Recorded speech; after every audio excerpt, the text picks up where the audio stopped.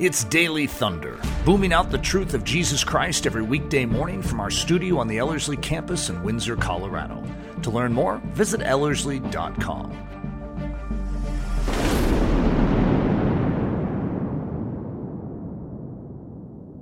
Well, hello everyone.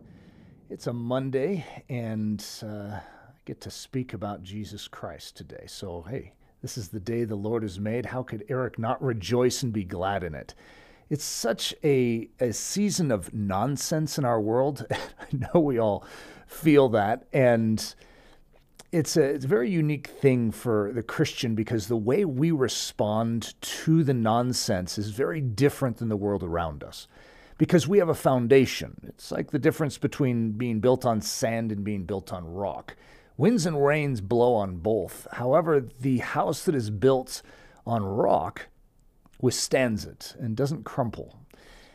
You see, we have Jesus as a cornerstone, as a foundation, which means we can actually stand and do things that the world can't even fathom. And that is things like rejoice, leap for joy, praise and worship, sing songs of thanksgiving in the midst of an hour which is rather odd and strange.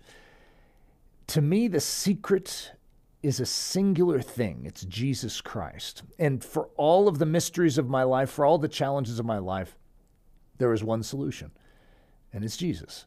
And so I love talking about Jesus because the application of Jesus is so thick and dense. And so that's what I want to talk about today. And I actually feel it is very appropriate for the times in which we live to meditate upon the wonder, the majesty of who this man was and is. So the name of this little series I'm going to go through, on Mondays, I always like to go through a 4-part series.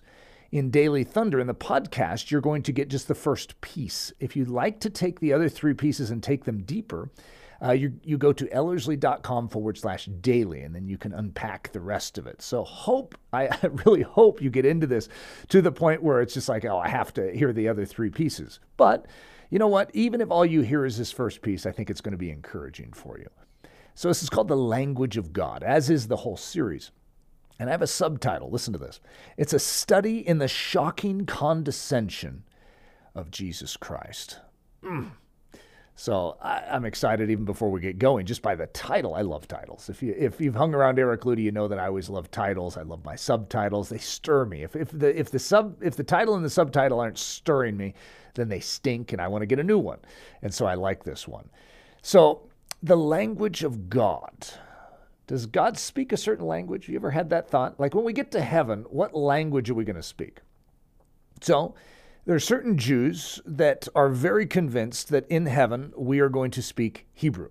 And I think they have a good argument. In other words, some people would say, well, Hebrew is the language of God. It is so brilliant. It is so beautiful. It is so profound. The glory of God is knit into it. It's intrinsic in its wiring. And I wouldn't even argue that. I think it is quite amazing. And so then others are going to say, no. It's not going to be Hebrew. It's going to be Koine Greek. Obviously, the Holy Spirit is going to carry along the writers of the New Testament, and he's going to express the grand majesty of the gospel in Koine Greek. So obviously, we're going to speak in Koine Greek. And then there's some that are going to say, no. It's going to be the bridge language of our day. And since Jesus is going to come back any day now, it's going to be English. It's the most common language. Of course, we're going to all get up there and understand each other because we're going to speak a language we all know. I think that's mainly American people that probably come to that conclusion. However, since I'm not going to have the answer for that question, I know some of you are disappointed. Like, Eric, hey, you don't leave us hanging here. I do have an answer, though.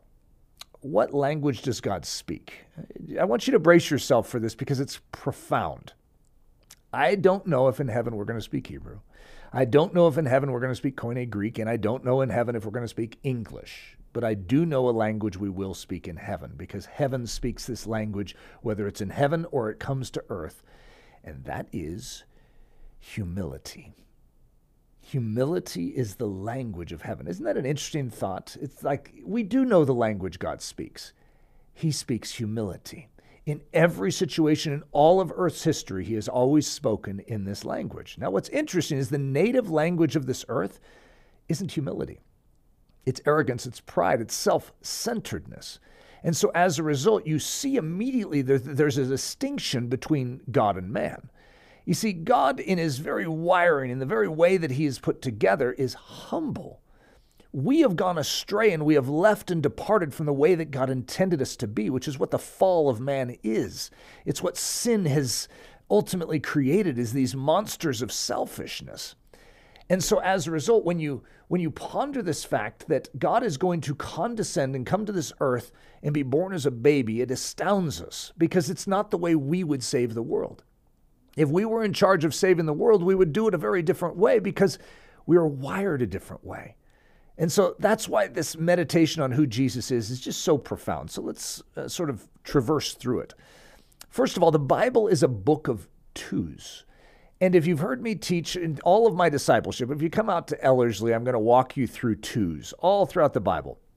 There are twos. And some people have started to make fun of me for always mentioning this, but I'm going to keep doing it till the cows come home, I think, because it's just the way discipleship works. If you don't understand this, then you don't fully understand the grandeur of the gospel. See, everything in the Bible, even the Bible itself, is broken up into twos. There's a first and a second. I know that sounds very obvious, but it's profound. We are all born in a first condition. We are born in sin. We are born being ruled and controlled by the power of the flesh. And unless we are born again, unless we become a second, we cannot see the kingdom of heaven. And so as a result, it is important not just that we understand twos, but that we become a two. We become a second born. The twice born, the born again ones, are the ones that actually inherit the kingdom of heaven. They're the ones that enter into Christ by faith. So if you look at this Bible, it's broken up into twos. And so in the first, you're going to have Hebrew. In the second, you're going to have Koine Greek. Now, for those of you that are really smart, you're going to say, there's also Aramaic in there. And I'm not going to argue that. There is a bit of Aramaic in the book of Daniel. However, overall, you could divide up the Bible into two languages, Hebrew and Koine Greek. And these languages couldn't be further apart from each other as far as their splendor. Hebrew, if you study it, is so magnificent that it strikes awe in the reader. Everything about the language is profound. The language itself, like say the lettering in it, the alphabet for the Hebrew language, Aleph Bet, for instance, is where it's going to start. And we're going to ultimately get our alphabet out of that. But Aleph Bet, even the letters themselves, like Aleph, it's more than just a letter. Like if I asked you, what is A? You would say, it's A. Yeah, that's right. It doesn't contain any information with it. It just has sounds that go with it. So we could say, well, A says A or A or Ah. You'd be correct. But in the Hebrew language, the letter itself is a symbol of something. It actually has meaning to it. And it's an alphanumeric language, which means it doesn't just have alphabetic powers, to help us spell words, but it also has a numeric value of 1. And so what you see is this language is knit together with such profundity that it reveals God even in its structure. It's quite exciting and quite amazing and mesmerizing to get into, and it can actually be somewhat dangerous because it can distract you from the whole point of it. What is the point of the Hebrew? Well, to ultimately lead you to the second, to lead you to the second man. His name is Jesus. He's the fulfillment of all of that. The second language that is going to be exhibited in this second piece of Scripture, this New Testament, is made up of Koine Greek, which all the compliments that I've given to the Hebrew, you can strip them all away, and basically what you end up with is a dog's language known as the Koine Greek. There's nothing impressive about it. It is just the common man's language. It's simple. It's not profound. And yet, isn't that an amazing thought to think that here you have this profound language that has all the questions in it, everything that the Jewish people still to this day are asking. How is this going to work? Who is this talking about? It's a mystery. But it's all solved in a very simple way in the Koine Greek of all languages. And that's God's way. Again, what language does God speak? He speaks with humility. So the Hebrew language, it's exceptional, it's unusual, it's rare, it's exclusive, and it's refined. Boy, what a list. So if I was to put up a similar slide for the Koine Greek, it would be everything that is not on that list. It's common. That's actually what Koine means. Common. It's the common man's language, and it's the Gentiles' language to boot. I mean, just imagine how hard this would be for the Jews. This is the word of God. God is holy, holy, holy. He can't speak through something like that.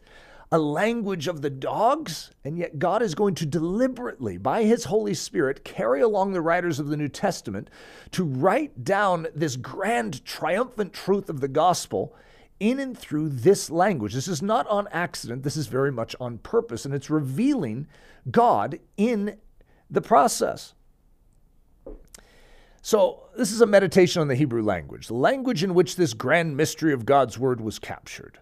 God wrote the words of the Ten Commandments in Hebrew, the set-apart language, a language that itself was supernatural, otherly, brilliant, profound, high, and holy. It was in this language of Hebrew that God revealed his holy, holy, holiness, his blazing perfection and righteousness, his spotless purity, and his heavenly truthfulness. I mean, you have to get along with the Jews here and say, yep, this is an important language. This is profound. This is valuable. The proper name of God was revealed in this language, and the people of Israel would not dare speak this awe-striking name out loud, nor even write it for fear of blaspheming it and incurring the wrath of God. God spoke this holy name to his people in Hebrew. Hebrew was the chosen linguistic carrying device for his splendor, a language befitting his majesty. It was a chosen language, a language that only the people of Israel knew. And therefore the word of God was kept from the nations of the earth who lived ignorantly of its mystery, its profundity, and its awesome promises, truths, and revelations. So, I think all of us can jump on board and say, wow, this first language is something very, very special. Why would God depart from using this language to reveal the grand triumph of the gospel? That's just amazing. So there's a simple truth that you'll see unfold throughout the Bible, and that is you have first and seconds, and the second one always seems to look weaker. So all throughout the Bible, you're going to see this. Cain, Abel, you're going to have Ishmael, Isaac, you're going to have Esau, Jacob. Esau, Jacob is one of the classic pictures of this. Esau is this hunter. I always ask the students, okay, we have the hairy hunter over here, and then we have this guy who's described, Jacob is described as the plain man dwelling in tents. Okay, have you ever heard a worse description of a human? So you have the hairy hunter and the plain man dwelling in tents. I always ask the ladies, which one do you want to marry? And it's funny because then some lady will yell out and she'll say, how hairy? But the second always looks weaker at first blush. And yet God is going to choose the second. In each of these situations, you're going to recognize that the favor of God is going to come upon the second, the one that appears weaker. God language. You see, God is purposely declaring something to us. And so the second always looks weaker. Listen to this. But the second holds the answer. So I want you to think about the Bible because that's ultimately my point here. Jesus is going to condescend. He's going to humble himself to reveal the grand nature of Almighty God. And in so doing, he is going to clothe himself as a baby. Well, think about the entire truth about him coming as a baby. It's clothed in Koine Greek. He is going to clothe him. So he's consistent in every part of the storyline to show something. When God comes to reveal himself, what does he want us to catch? Basically, he's smacking us upside the face and saying, I'm not like you. You see, humility is the chief attribute that allows grace to come flooding into your life. And so until someone humbles themselves, they cannot access the kingdom of heaven. You enter into the kingdom of heaven in and through this avenue of humbling yourself, becoming as a little child and believing upon him. And so this whole idea of the expression of Jesus in and through this humble delivery is profound. So let's look at the questions found in the first. The Hebrew has all sorts of questions that are going to arise. Here's just a few. Who is this one who will be born of a virgin in the town of Bethlehem, whose goings forth are from of old and everlasting? And who will be Emmanuel, God with us? Who is this one who will be betrayed by a friend, who will bear our iniquities, whose garments will be parted, whose hands and feet will be pierced? So there's all sorts of mystery in the Old Testament, in the Hebrew. And yet, every single one of those questions, where is it answered? It's actually answered in the New Testament. It's answered in the Koine Greek. It's answered in the humble language.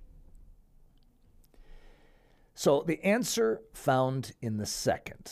And this is just a great illustration of it. You have in Acts 8, 34 through 35, you have this Ethiopian Jew who is going to be in the wilderness, which is an incredible statement about the Jewish people, right? They're in the wilderness, and they want to enter this land of promise. They want the promise of God. They want this Messiah. And so they have the text, but they don't understand it. What do they need? They need an interpretive key. They need something to go into that mystery and turn the key. Well, the something is very, very simple, and it's very, very humble. So I'll just read this. And the eunuch answered Philip and said, I pray thee, of whom speaks the prophet this? So he's just read through the words of Isaiah 53. And when we read it as Christians that know the New Testament, we're like, well, that's obvious. It's talking about Jesus. But they can't see it because you need the second. You need the Koine Greek to actually be able to unlock the mystery of the Hebrew. So he asks, of himself or of some other man? Who is this speaking of? Then Philip opened his mouth and began at the same scripture and preached unto him Jesus. There's the answer. There's the answer to your riddles too. The great complexities of life are solved with a very simple solution. His name is Jesus. Highness meets lowness. That's the essence of the Bible. That's the essence of the man who fulfills the Bible. The Bible on two legs, Jesus. Highness meets lowness. Highness. 1 Chronicles 29:1. Thine, O Lord, is the greatness and the power and the glory and the victory and the majesty. For all that is in the heaven and in the earth is thine. Thine is the kingdom, O Lord, and thou art exalted as head above all. Okay, God, there's so many great scriptures of highness where we look at the grandeur, the majesty, the glowing wonder of who this God is, and to recognize that that's Jesus, that he's the creator of the heavens and the earth. He is the all in all of God Almighty. He is the essence and the expression, the visible representation of an invisible God. I mean, this is amazing. This is highness. But he is going to humble himself to participate with this lowness. So here's a great scripture about lowness, Psalm 53, 2-3. God looks down from heaven upon the children of men to see if there are any who understand, who seek God. Every one of them is turned aside. They have together become corrupt. There is none who does good, no, not one. Hey, God, just throw this lot out. Why would he put up with us? Instead, he is going to, from his high estate, come and condescend and accept our low estate. And he is going to become like us so that he can rescue us. A great word in the Greek, sparganao. And it means to wrap in swaddling clothes. And of course, if you know the Christmas story, you recognize that term, right? You may not know the Greek, but you know the idea. So this is omnipotence wrapped in weakness. Luke 2:11-12. For unto you is born this day in the city of David a Savior, which is Christ the Lord. And this shall be a sign unto you. Stop. This shall be a sign unto you. What would be a sign unto us that God has come? I mean, we could come up with all sorts of great ideas of what would be a sign to us. But remember what language this God speaks in every circumstance, every situation. He speaks the language of humility. So what is the sign that the King of Kings has arrived on this earth? This is amazing. You shall find the babe wrapped in swaddling clothes, lying in a manger. A manger, by the way, is a feeding trough. You will find the King of all kings, the Lord of all lords, majesty on high, and he will be wrapped in swaddling clothes. He will be wrapped in peasantry, lying in a feeding trough. Wow, that is extraordinary. God come to earth as a little lamb. A little lamb. I mean, everything about even wrapped in swaddling cloths, those same cloths are what you would wrap the sacrificial lambs in. It's amazing. So where the highness of God and the weakness of humanity intersect. God is coming to this earth, but he's not coming as a triumphant warrior. He's coming as a little lamb of sacrifice. God setting aside his almighty godness. God forsaking his fiery presence and his cloud of glory. God relinquishing the continual worship of the angelic multitudes. God purposely trading his almighty lion's mane for a lamb's woolly stature. God, who still was 100% God and knew that he was God and was unabashed by the fact that he was God, gave up his reputation as the great I am and became one of no reputation. Whoa. God, the master of worlds, the King of kings, the Lord of lords, took on the form of a bondservant and allowed his ear to be pierced by his Father in heaven, that he would be bound to do nothing of his own will. God condescended to take on the swaddling clothes of humanity and is laid in a feeding trough as food for the starving multitudes. God, functioning in the capacity of a mere man, unrecognizable as God, but God nonetheless, humbled himself even further by becoming obedient to the point of death, even the horrifying and gruesome death of the cross. God tasted the penalty of sin, the wrath of God, and the dreadful judgment of almighty righteousness. I mean, it's hard for us to comprehend this. Listen, Jesus, like the Bible, was wrapped in swaddling clothes and laid in a feeding trough. You know that the Word of God in text and the Word of God in flesh carry the same attributes. You see, the Bible is going to be wrapped in swaddling clothes, the Koine Greek. God is going to say, that clothing right there. And a Jew can hardly fathom it. And it's like, no. You can't be wrapped in the Koine Greek. I mean, that's a Gentile's language. That's the language of dogs. That's the common language. Yeah, but everyone on earth can hear it then. Jesus, too, was wrapped in the Koine Greek, if you want to say it that way. He was wrapped in the common man's body so that all the world could know and all the world could be saved. Oh, that's good, guys. I don't know if you're as excited as I am about this, but the language of God, I don't care what we speak in heaven. I figure God will deal with that at the time, and whatever it is, he'll help me learn it, right? But I do know that humility will be spoken there. The Arnion. So this is a great Greek word. You know what it translates to? The little lamb. We typically translate it as just lamb, but it means like the fluffy little lamb, sort of like that baby lamb. This is what Jesus is going to become. So let's finish with this meditation. John 1:29. Remember what John the Baptist is going to say when he sees this Lamb of God coming. Behold the Lamb of God, which takes away the sin of the world. But what word that is for Lamb of God is Arnion. So how about this? Behold the little Lamb of God. Behold the humble offering of Jehovah. Behold the almighty majesty that has humbled himself to be clothed in Koine Greek commonness. Amazing. Which takes away the sin of the world. I love Jesus. I love his ways. I love his manner. It's different than mine. It's different than the world's. But Lord, I want to be changed to live and to think like you do. And I think that's the prayer for all of us. Before we close, I just want to give a little media piece introduction to Ellerslie Online, which I think is starting in right around a week from now. And so any of you that are just hungry to get the training at Ellerslie, but maybe because of COVID, you can't get into the United States, or maybe you've always dreamed of coming, you don't have the time, you don't have the resource to be able to pull it off, consider being a part of our Ellerslie Online training. It's donation only this year. And so I just want you to take advantage of it if at all possible. God's blessings. This Ellerslie Online training is pithy, powerful, and rich. It takes all this great material from our 5-week training, and even though it's simplified in its version, in other words, when you're out here, you're getting like 5 hours a day, whereas you're maybe going to get 30 to 45 minutes a day in our online training, it's something accessible that very few people outside of this would have access to this type of training. So if this is something that is moving you, take advantage of the Ellerslie Online Special Edition. Daily Thunder is a listener-supported production of Ellerslie Discipleship Training. At Ellerslie, we are laboring to rouse the Church of Jesus Christ out of its lethargy and build brave-hearted Christians for such a time as this.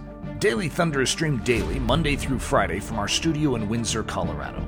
And our weekend church service is delivered live and streamed at 9 a.m. on Sunday mornings.